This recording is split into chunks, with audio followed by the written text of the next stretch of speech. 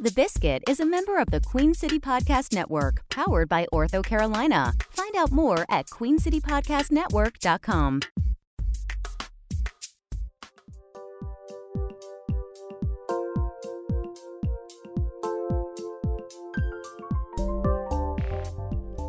You know, I really had this idea of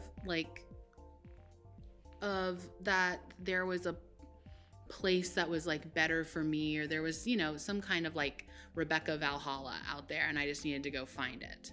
And you know, I was like, okay, the parameters are I probably can't get citizenship somewhere else, and so I'm gonna go see basically like every city in America, and then I'll make my decision. And there are some places that are very wonderful, and that I have visited since, and I look forward to visiting, but essentially it came down to the fact that like nowhere is perfect, and it's all about like we have work to do here essentially. Yeah. And even though I didn't like even have a job, I was like, there's enough work to do that I can find meaning and purpose, and it's my hometown. Hello, Biscuit listeners, and welcome to another freshly baked edition of the Biscuit Podcast, celebrating Charlotte's creativity every week. I'm your host, Andy Go. Today we talk to Rebecca Henderson, the Creative Mornings Charlotte speaker during the June 7th Creative Mornings Charlotte event at Discovery Place in Uptown. We call this segment Creative Mornings Rewind. Rebecca Henderson is a multidisciplinary artist, graphic designer, entrepreneur, organizer, and a full-time copywriter at local marketing agency Ray Ward. Her work includes being a fellow with the League of Creative Interventionists and owner of the Weird Empire brand. A born and raised Charlottean, Rebecca also spent time on the road traveling to perform and create art. In this episode of Creative Mornings Rewind, Rebecca talks with hosts Tim Miner and Matt Olin about when writing became a part of her life, how she keeps creativity from turning into chaos, what she learned from her time on the road, and how she'd like Charlotte to start seeing the arts as an investment in the community. Let's take a lesson.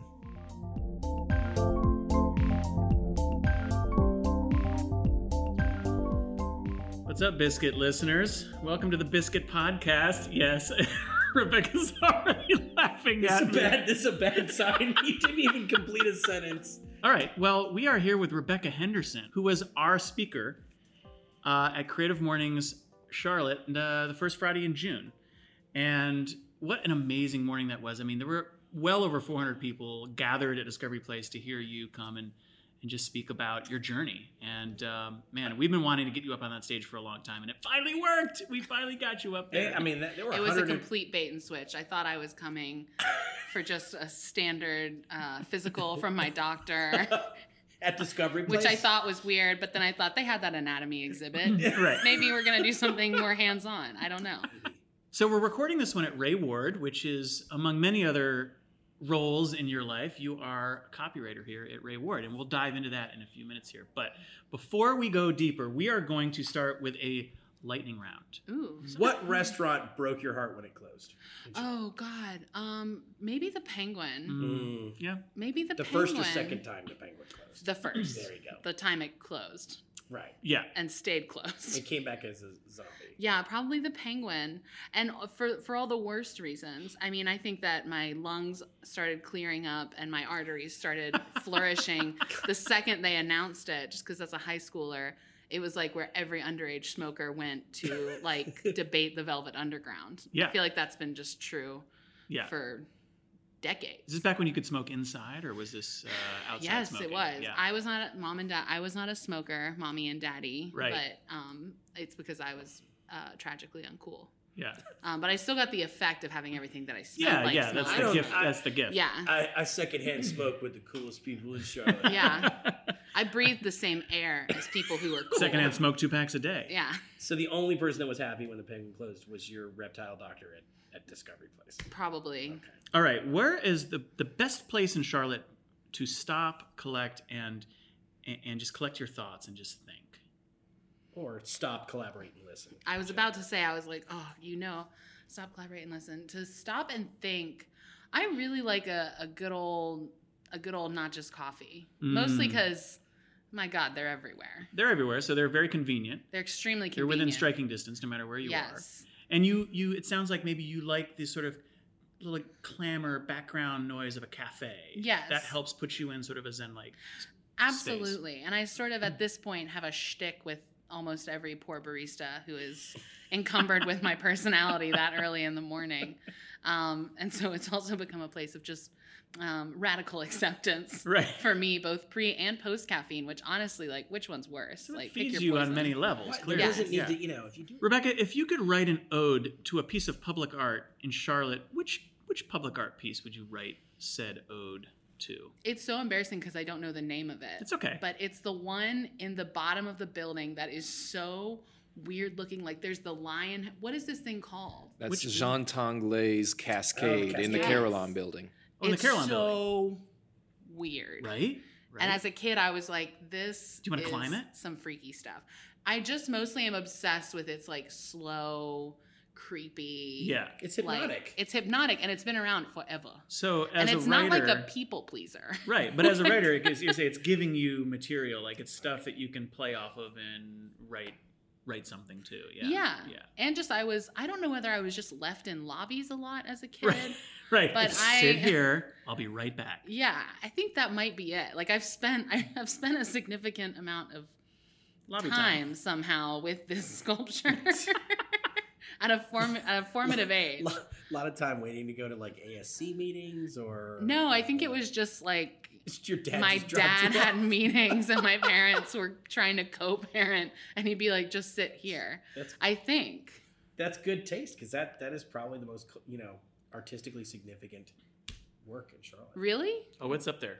It's his Is last. it? Yeah. So I just It's have his last amazing piece. taste? Oh, yeah. was the That's last exactly piece what I of we're should have saying. Googled this before I decided it was what I'd write an ode to. But it's like it's mystery. It didn't seem like it had an author when I was a kid. It seemed like something happened and then they hadn't done anything about it yet. Yeah. Totally. We'll get back to it. Okay, sorry. So let's start here.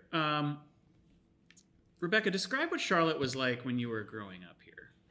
What was it like if you were to just give it some adjective? Well, when I was growing up here, a lot of what I was concerned about was mostly roly-polies. So I can't give like a socio-political overlay because I was My daughter is really into the roly-polies these days too. It's Yeah. weird because I was talking to someone and you know how chipmunks had like a comeback 5 years ago? Yes. Yeah. Yeah, and he was like, all of a sudden it was like, chipmunks! Yeah. And they're like, did they leave? I'm like, Right. yeah, they weren't here at all. I never saw a chipmunk. Similarly, I was talking with someone and I was like, where'd all the roly-polies go? Like, Yeah. Where'd they all go? I used to see roly-polies all the time. And they were like, no, you used to just be like a foot and a half off the ground. You just don't see them now because it's like you can't spot them and your day isn't comprised of like picking up a brick. And Right. like that was today. Wow. The mother lode. Yeah, and Right. it's just like, and you can poke them, and they just roly-poly right up. From what I can remember, a lot more roller skating Mm-hmm. was happening Yeah. throughout the lands. Yeah. It was like a lot quieter. It was like real sleepy. I mean, I remember most of the like my high school experience was marred by tragedy only because I think kids were so bored. They just didn't have anything to do, and some people made well, your brain isn't all the way attached to itself Correct. at that age. So people made wrong decisions, and I had to get into things like ghost hunting. There aren't even any notable ghosts here. We were like inventing ghosts for ourselves just to like freak each other out. Yeah. Like it was like D&D, but like we were trying to sell it on like a metaphysical level. Like Oh, yeah. Meanwhile, yeah. I was just at Eastland Mall ice skating. Like that's way more. I was a your roller approach was skater. I way- didn't yeah. go ice. Yeah. But in reality, I should have stuck with ice skating because I got so hot roller skating that Yeah. then I'd have to go and eat a bunch of the lick and dip stuff. Right. And then Right. you'd be like, Of course. why do I feel sick? My body's full of acid. It's eating itself Yeah. alive. Why does my tummy hurt? The fun dip. This feels like a movie, like an apocalyptic movie script, like back in the wilds of Charlotte, the Yeah. crazy roly-poly obsessed skaters. Well, there would be taking like over the world. there would like the biggest social occasions were like we need to get at least 4 people together and convince one of the moms to drive us to Carowinds. Oh Like, yeah. A lot of like a lot of attempts at going to Carowinds, a lot of jamming at the J, a lot of taking it to the Hive, as it were, and a lot of roly-polies. Yeah. Got it. Yeah. I just remember like the concept of having friends. I had a good friend that was in like the Lake Norman area, and then Matt lived in Weddington. And now it's just like, oh, I hear there's a great new restaurant in Weddington. Let's drive down there. But back then it was like the Wild West. My mom would be like, you have a full tank of gas. Oh, yeah. Do you have money? Do you have extra water? It was like, foggy you know, out I there was every going night. on the Oregon Trail like, I'll be there in 3 weeks, Mom. You know, it was just anything that wasn't like centralized Charlotte was just the hinterland. It's true. Yeah. Well, and God bless my parents, but I was smart to keep them a little bit in the dark about a lot of stuff. I was like such a good kid, but I just wanted to do things. Like, I mean, I remember it would be like, we would be like, okay, we're all going to get in my friend's Jetta, and then we're going to drive to Walmart, and we're just going to try and dig through the dollar DVDs and touch the bottom.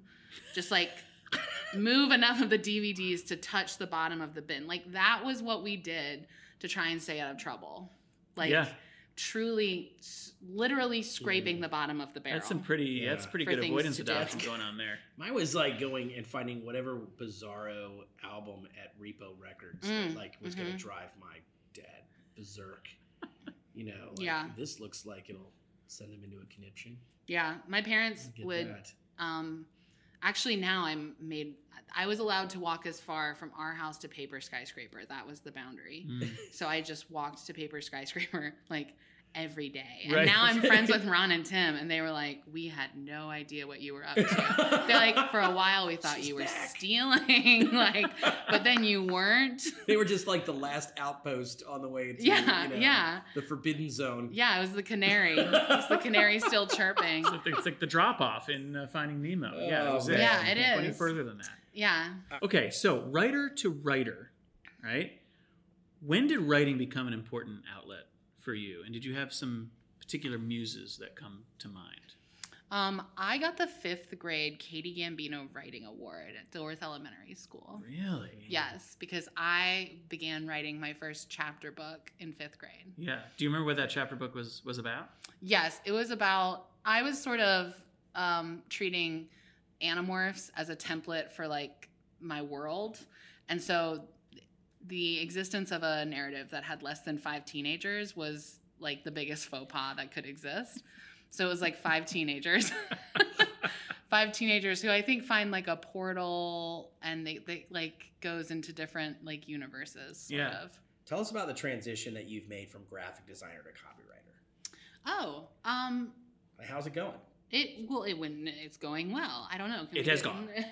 Can we get a creative director in here? It's going exceptionally well.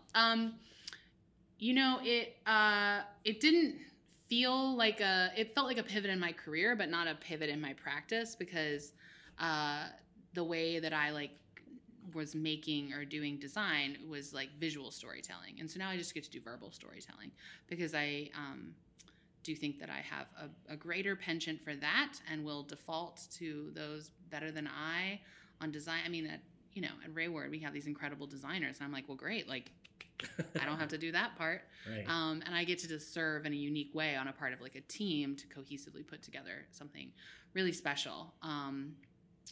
So I think that the pivot has been just in like learning how to hold my peace and hold it like really strong, but I also am way over opinionated, and so share my thoughts on almost every aspect of every project. Sorry guys.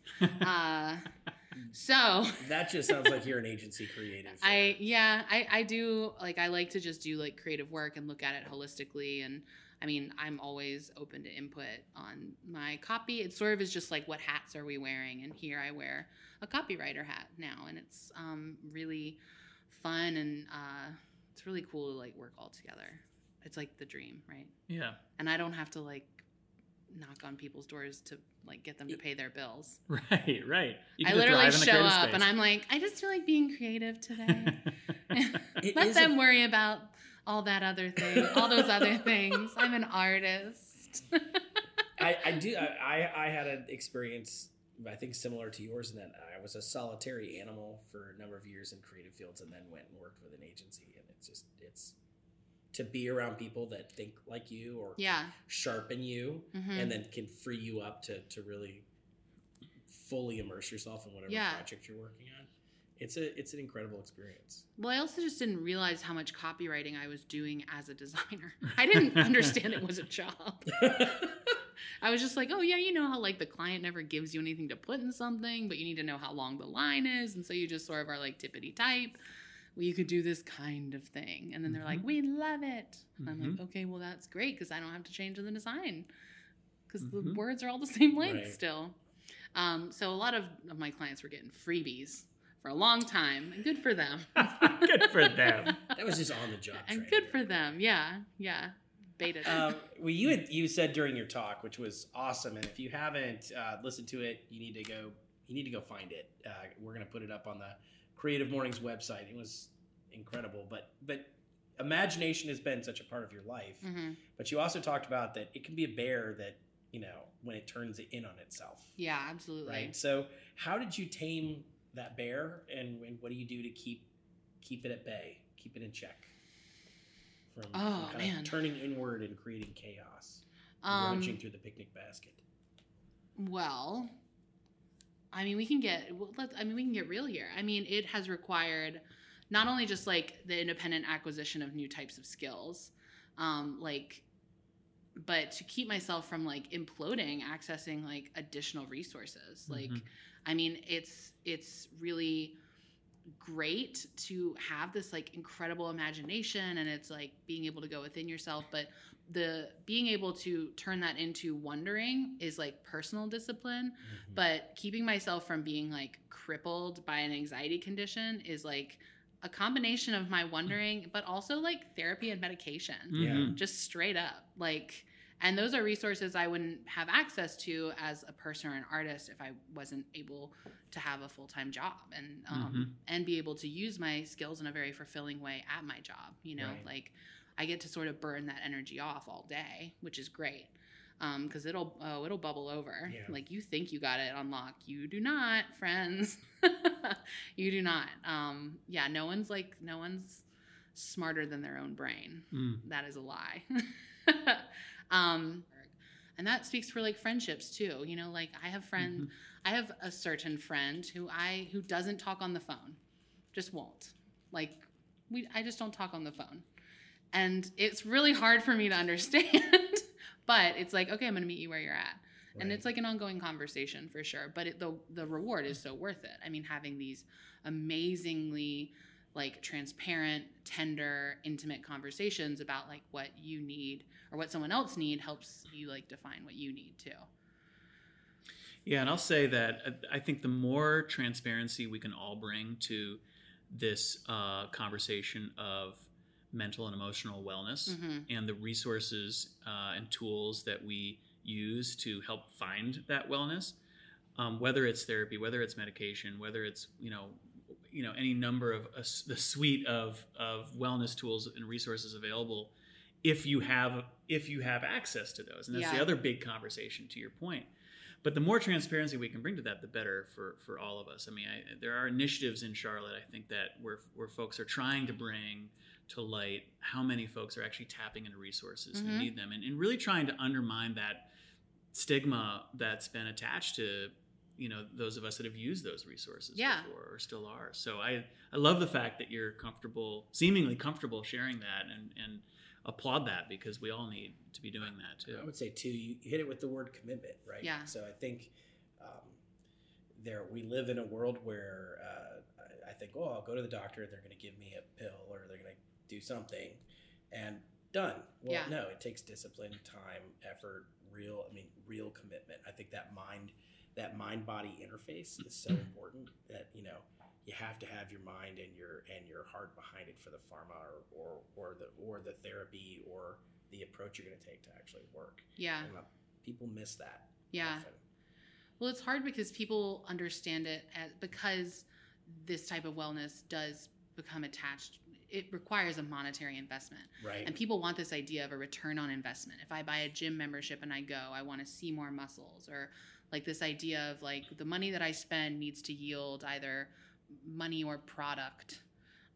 That's very foundational to like who we are as a culture. Right. But like progress on anything, like on your life, on your career, really on like your physical well-being, because you can be injured at any point. Like none of this progress is linear. It's not like the graph you see of the of NASDAQ. Even NASDAQ drops all the time. I mean, the stock market would not nearly be as exciting as it is if progress was linear. Yeah, having to like come to terms with that, even as like part of that process, is tricky. So Rebecca, if you were to say why you returned to Charlotte after being on the road, what would you say was the reason you came back to Charlotte? You know, I really had this idea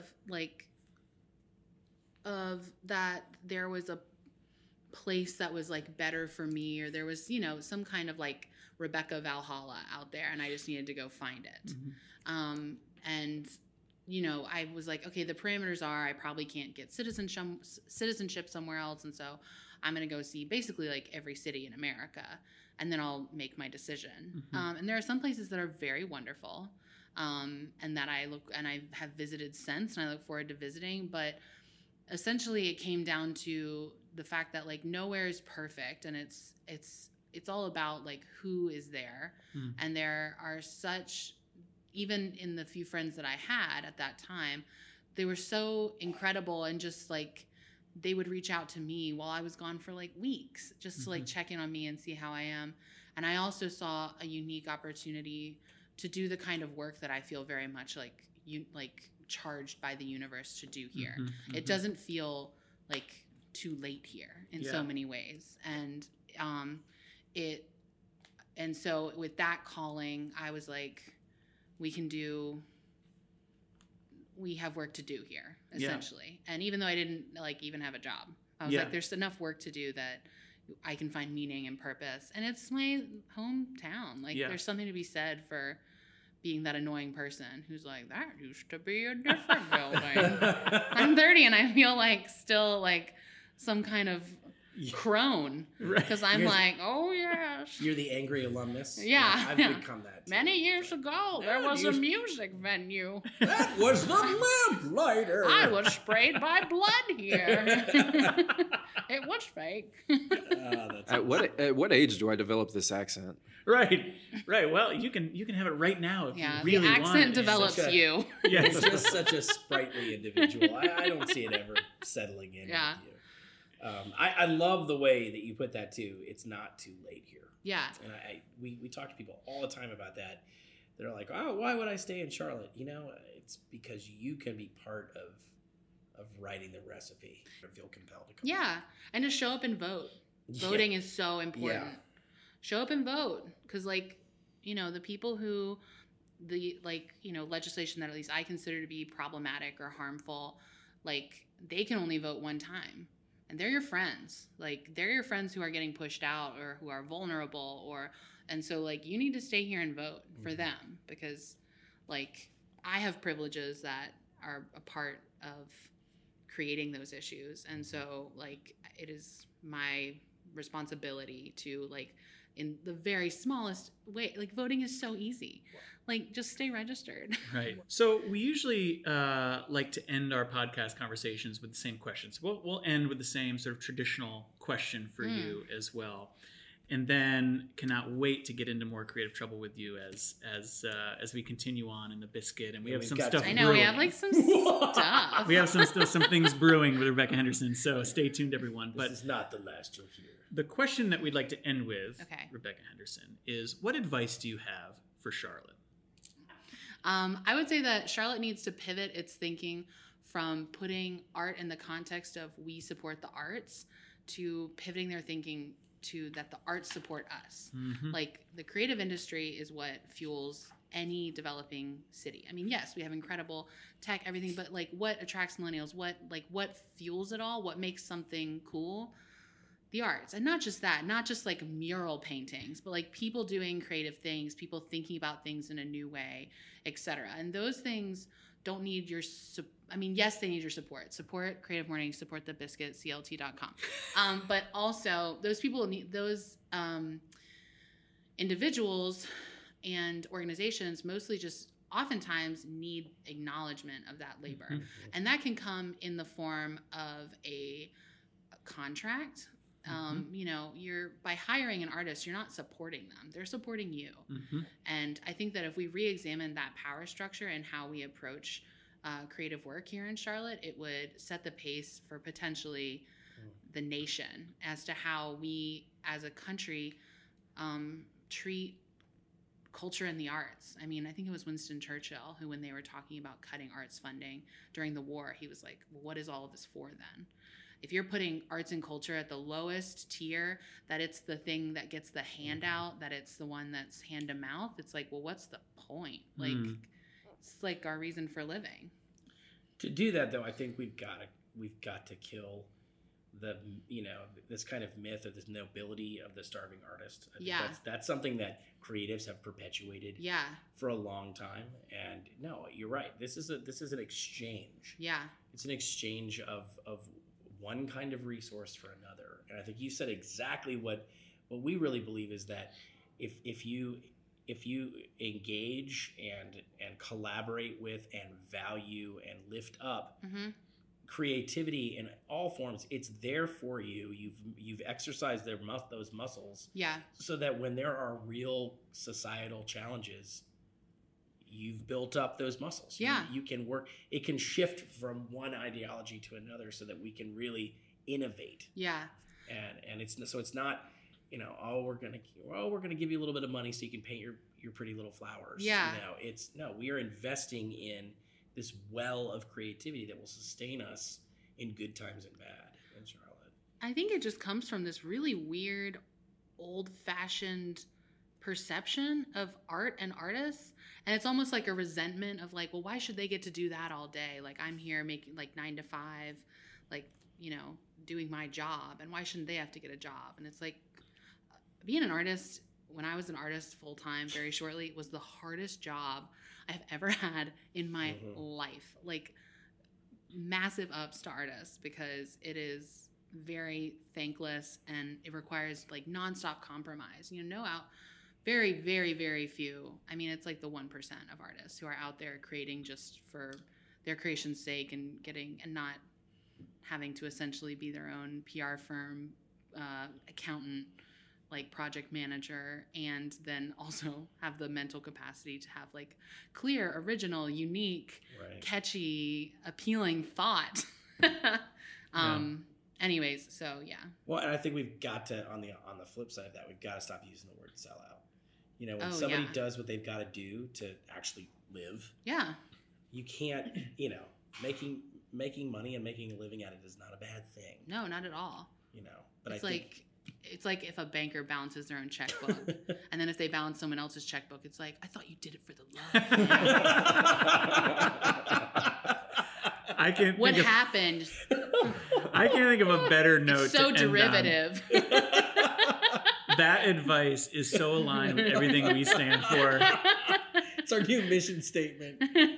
And so thank you for sharing your insights. Thank you for sharing yourself with the Biscuit, with Charlotte's Creative, and with the Creative Mornings community, and with Charlotte. So it is an honor to call you a friend and a collaborator. And this is the first hooves. No. Hooves all day long, baby. Hooves. This is just the first little nibble. Oh, yeah. That's right. There's a full meal to come. There's a lot more Rebecca Henderson coming your way. A snack. An all-you-can-eat buffet, possibly. Thanks for listening, and be sure to watch Rebecca Henderson's talk from June 2019, because it is a beautiful talk and she brought the house down.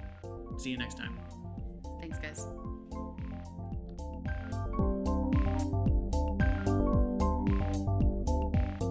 Thanks again to Rebecca Henderson for speaking with us. You can catch video of her Creative Mornings presentation at creativemornings.com/cities/CLT. Most importantly, thank you, the listener, for tuning into the Biscuit Podcast. That's all the time we have for today's episode. Remember to subscribe to the Biscuit Podcast for free on Apple Podcasts, Spotify, and wherever you get your podcasts.